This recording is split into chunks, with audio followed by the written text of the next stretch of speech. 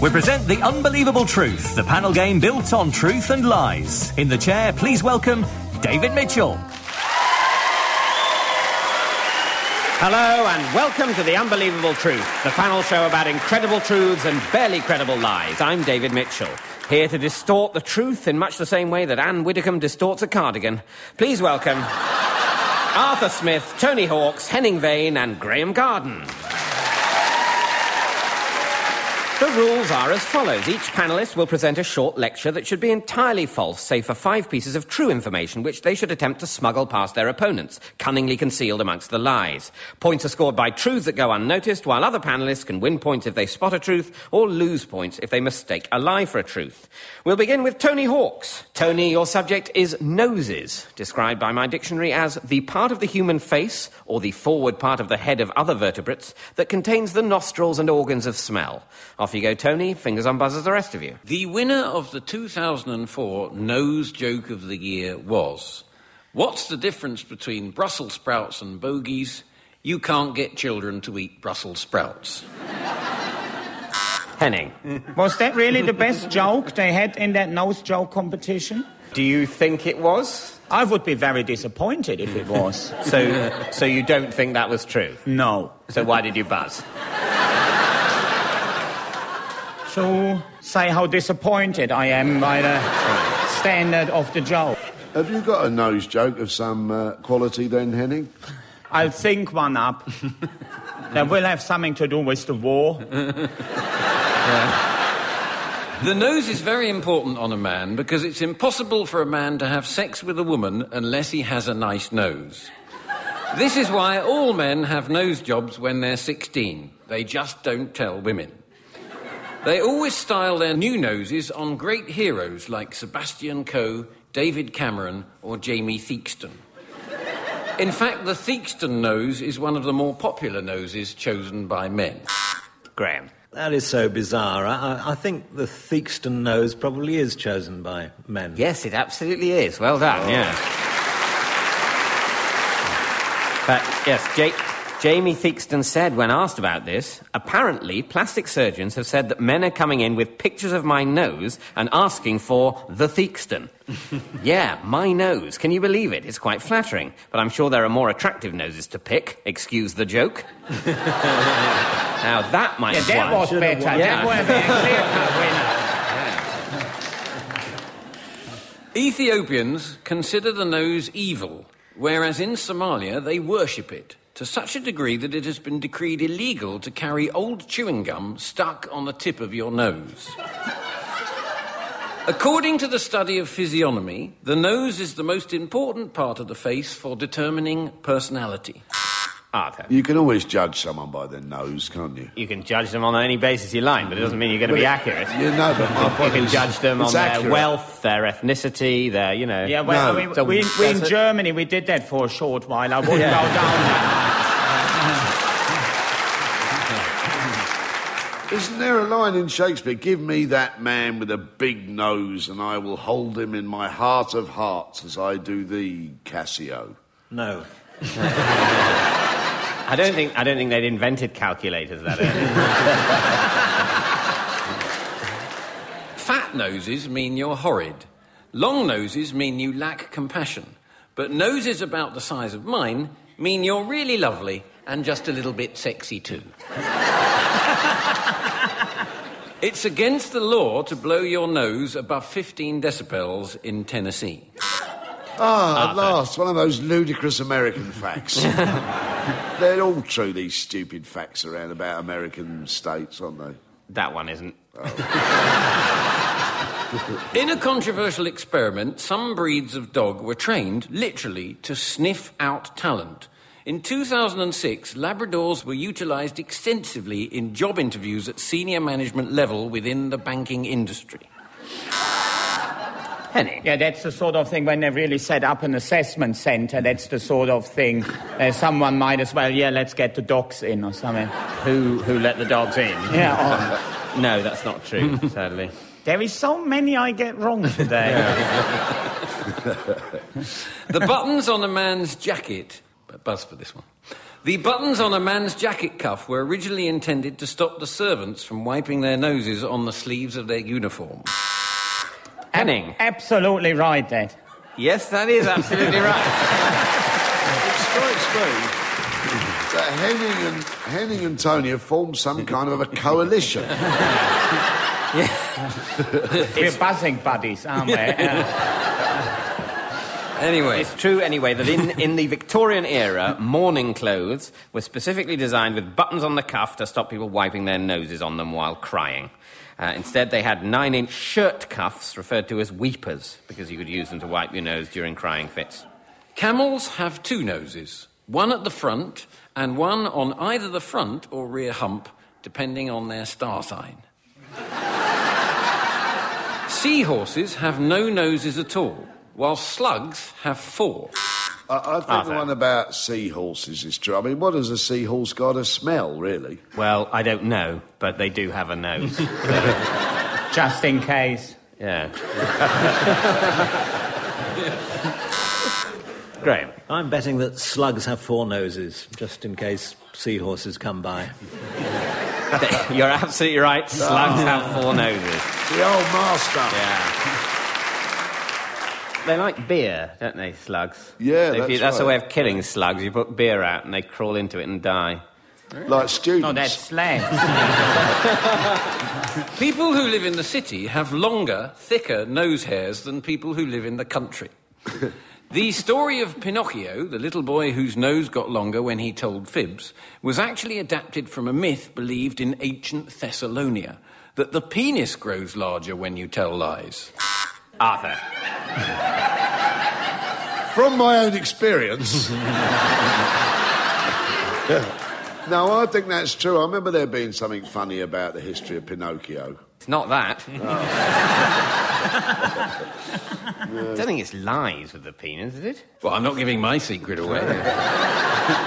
This is not a myth. It's absolutely true. And this speech, I have to say, has made me feel rather good about myself.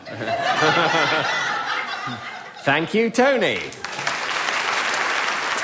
And at the end of that round, Tony, you've smuggled 2 truths past the rest of the panel, which are that in Somalia it's been decreed illegal to carry old chewing gum stuck to the tip of your nose. And the other truth is that people who live in the city have longer, thicker nose hairs than people who live in the country. This is to filter out the smog and other pollutants that aren't as bad in the country. And that means, Tony, you've scored 2 points. In 1998, Kevin Cole shot a strand of spaghetti out of his nose, a record-breaking distance of 7.5 inches, before adding, "Have you ever been to a harvester before?" OK, we turn now to Henning Vane. Your subject, Henning, is apples, the firm, edible, usually rounded fruit of a deciduous Eurasian tree named Malus pumila. Apples are the most rock and roll fruit. In 1996, Ringo Starr appeared in a Japanese advert for applesauce, as Ringo means apple in Japanese. Similarly, Paul McCartney once did a no-win, no-fee law firm advert, because McCartney means litigious cows in almost every language, as this program will soon find out. But let's start from the beginning. Apples were invented by Jesus.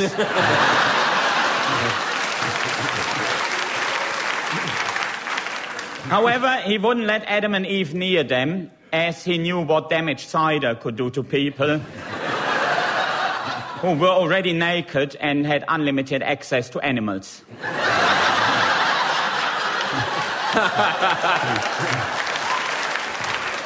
In ancient Greece, tossing an apple was a way of proposing marriage. Catching it said yes. There is no known married Scottish goalkeeper. Tony. I think in ancient Greece, yeah, if you tossed an apple and you caught it, your luck was in, definitely. Yes, that's true. Yeah. We're off again these two. There was some sign made, I didn't see it. There's definitely all sorts of sign language between Tony and Henning. And I'd feel more comfortable if I thought it was purely sexual. Wait till he throws an apple. The idea was that a thrown apple would elicit sexual desire. Just eating an apple would too, and it was customary in ancient Greece to eat apples on your wedding night. Because they are good at quenching thirst, tubs of apples were taken on Viking journeys. Tony. This is absolutely true. It is absolutely true. Because they are good at quenching thirst, tubs of apples were taken on Viking journeys. Yes, you said that. Yeah. I just want to get back into the flow. Yeah. Well, you can't complain if your flow gets interrupted when you keep telling Tony the answer. OK, carry on. So we're still talking about apples and the Viking journeys, and they took tubs of apples. Yes. Although they had tubs of apples were taken on Viking journeys. Graham. I think that's true. I remember something. Well, I think there's sufficient complicity now between Henning and Tony that I'm going to give you a point, Graham, as a punishment to Henning for slow play. I'll try my hardest. Right. Although they had usually eaten all the apples before they had passed Copenhagen. Who? I don't understand this. But...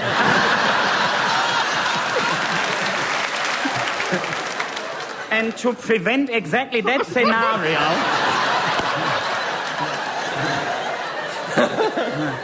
It was the Vikings. The Vikings, all right. Yeah. I understand now, yeah.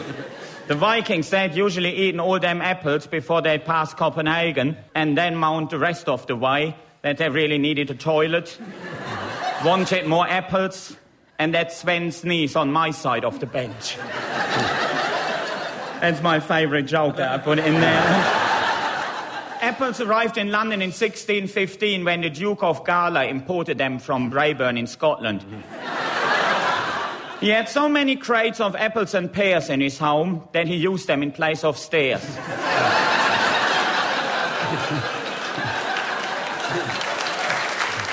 Today, apples are most popular in the industrious European Union countries, such as Germany, Prussia, and Greater Bavaria.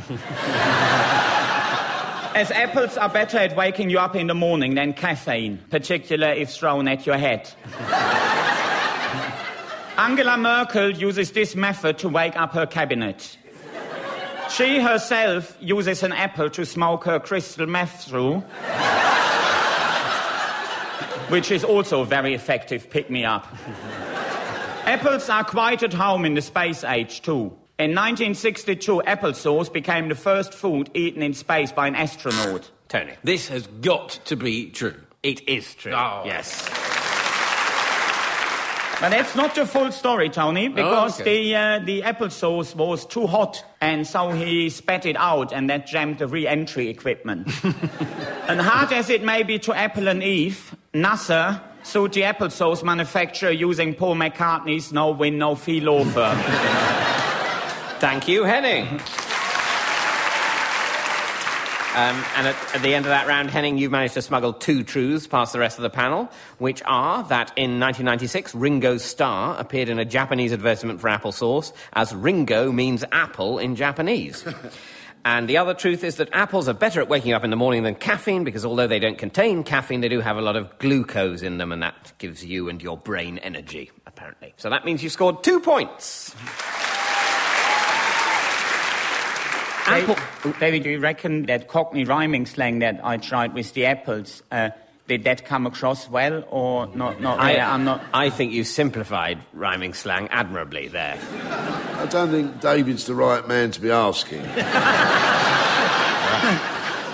God blimey, Davy. It's a right old pea souper tonight, isn't it, Governor? I'm so sorry? It's now the turn of Arthur Smith. Arthur is the man who made Balham what it is today, an act that must weigh very heavily on his conscience. How dare you? Your subject, Arthur, is Lord Byron, the good-looking and flamboyant English poet and satirist who is considered one of the great romantic poets. Fingers on buzzers, the rest of you. Off you go, Arthur. Lord Byron was invented by Jesus. Seemed to work for Henning. Yeah. Lord Byron was reputed to have slept with over 8,000 women and 500 men. He was described by Wordsworth as a masculine nymphomaniac. He also suffered from both bulimia and anorexia. Tony. I think that Wordsworth described him as being a masculine nymphomaniac. He didn't. No. Oh, there you go. At the age of 12, Byron played Hamlet in the school play. When he was only 21, he had a bit part in The Bill, or, as it was called then, The Peelers. Tony. I think at the age of 12, it's entirely plausible that a man like him would have been in a play at school. Well, it is true. He was in King Lear at 14. Yes. Really? You did another little slight change like that? Yeah. How do you sleep at night? I'm just taking this game to another level. Lord Byron liked to serve wine to his visitors in a human skull which he had found in the cloisters of his home. Tony. Yeah, that's true. That is absolutely true. Well done. Who would have thought? In 1813, Byron was determined to go to Italy but was too unwell and his club foot was playing him up. Undeterred, he paid 3 servants to carry him across the Alps in a sedan chair. Henning. Yeah, that is the total contempt the British upper class even nowadays still shows towards their servants. You may be making it an extremely valuable social point, but factually you're incorrect here. Was it 4 servants? And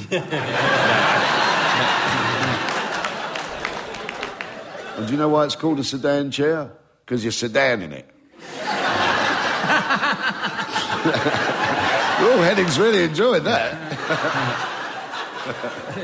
Lord Byron's love of exotic pets. He once rode a zebra onto the floor of the House of Lords. He had 4 pet geese that he used to take with him to dinner parties. While a student at Cambridge, he kept a bear and a gorilla and recommended the bear sit for a fellowship. Henning. I go for the zebra bit, that he rode on the zebra into the House of Lords. No, he didn't do that. There was a bloke who used to go around London on a zebra in the 1930s, I heard. Do you think, Henning, that shows the upper class's contempt for stripy animals? Well, it does, because they've got very weak ankles and their legs just break as soon as you sit on them, apparently. Then they're not very good to ride on at all. I'm at the limit of my knowledge of riding zebras here. No, but you've got more knowledge than me. I would never look at a zebra and think that's a weak-ankled animal. That's, you know... Well, you should get out more. I probably should, yeah. Great. And I'm going to put my money on Lord Byron having a bear at university. Yes, he did have a bear at university. Well done.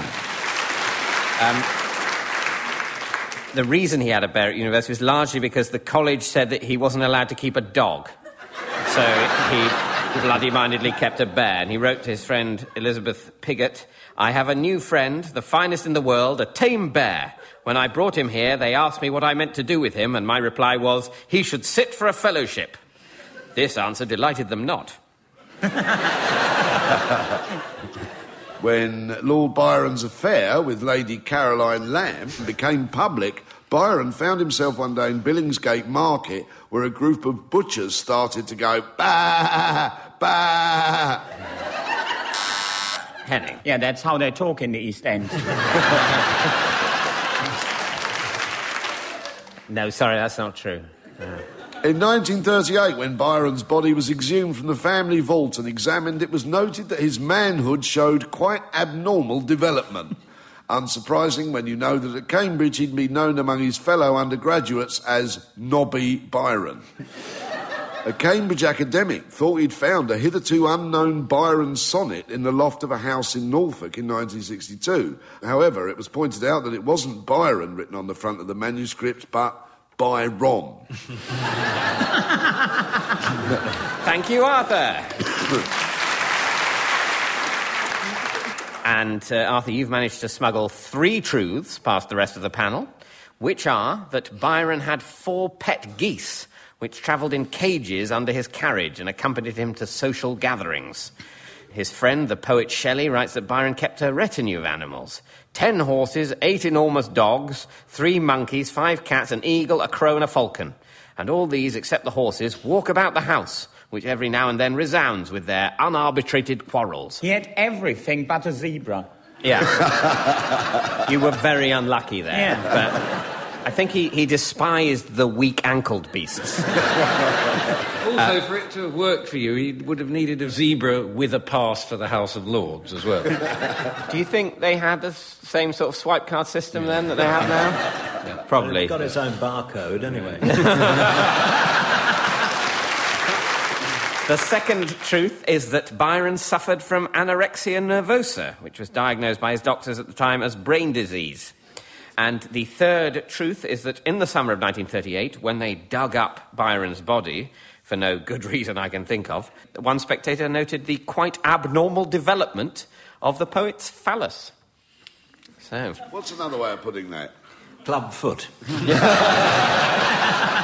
Right, that means, Arthur, that you've scored 3 points.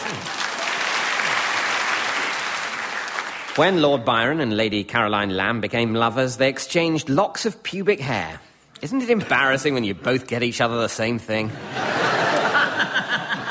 Now it's the turn of Graham Garden. Your subject, Graham, is fishing, the act of catching fish, typically with rod, line and hook, for consumption or display. Off you go, Graham. Thomas Birch, the 18th century man of letters, was a keen fisherman, and to blend in with the surroundings and improve his chance of a catch, he used to dress up as a tree.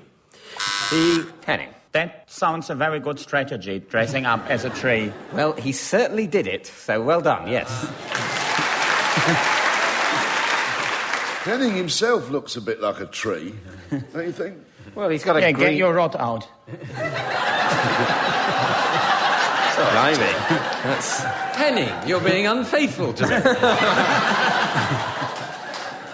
You'll be wanting that pubic hair back now.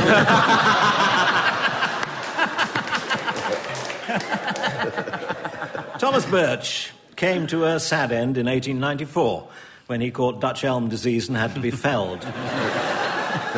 In 1983, when Pope John Paul II blessed the fishermen's nets in Ibiza, he was ferried across the harbour on a pedalo. Henning.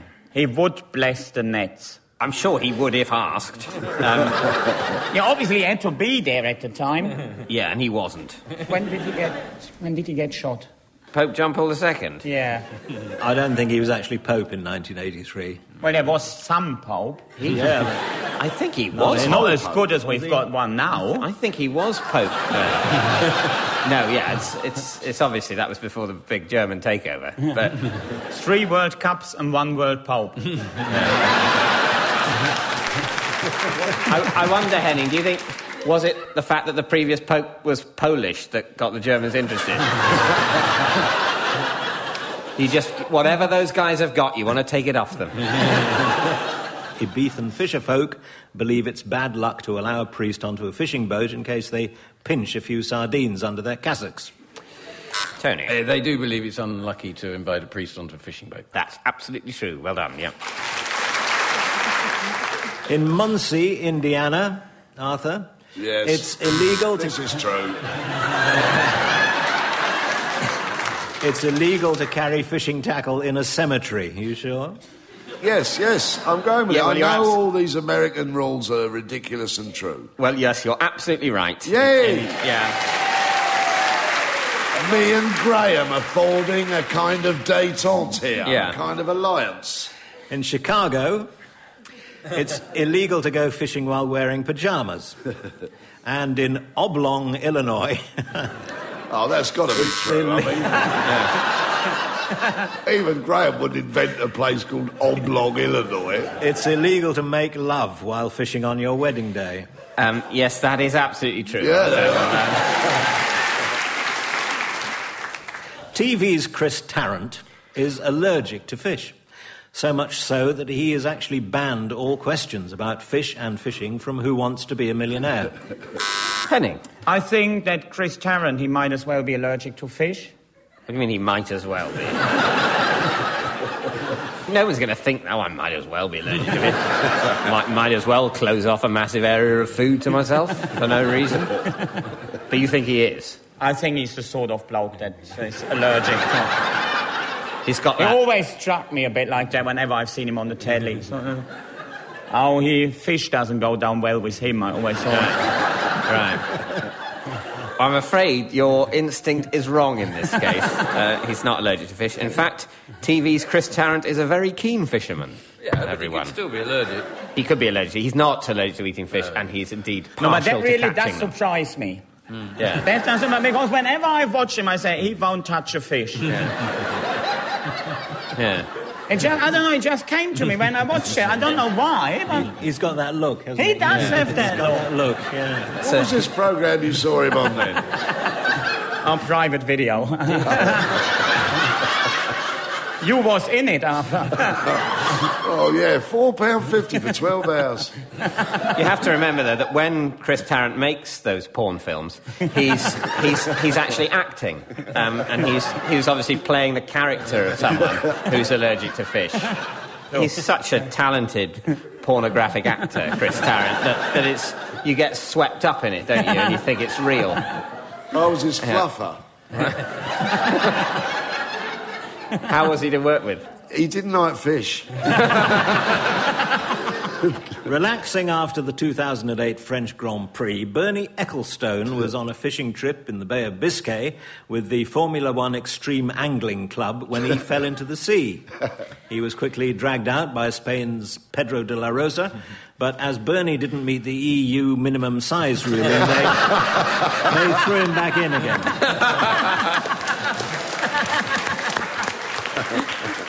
Thank you, Graham. And at the end of that round, Graham, you've managed to smuggle just one truth past the rest of the panel, which was the only American truth that Arthur didn't buzz in for, which is that in Chicago it's illegal to go fishing while wearing pyjamas. And that means you've scored 1 point. Which brings us to the final scores. In fourth place, with -5 points, we have Henning Vane. In third place, with -1 point, it's Arthur Smith. In second place, with 1 point, it's Tony Hawks. And in first place, with an unassailable 4 points, it's this week's winner, Graham Garden. And that's about it for this week. All that remains is for me to thank our guests. They were all truly unbelievable, and that's the unbelievable truth. Goodbye. The Unbelievable Truth was devised by John Naismith and Graham Garden and featured David Mitchell in the chair with panellists Tony Hawks, Henning Vane, Arthur Smith and Graham Garden. The chairman's script was written by Dan Gaster and the producer was John Naismith. It was a random production for BBC Radio 4.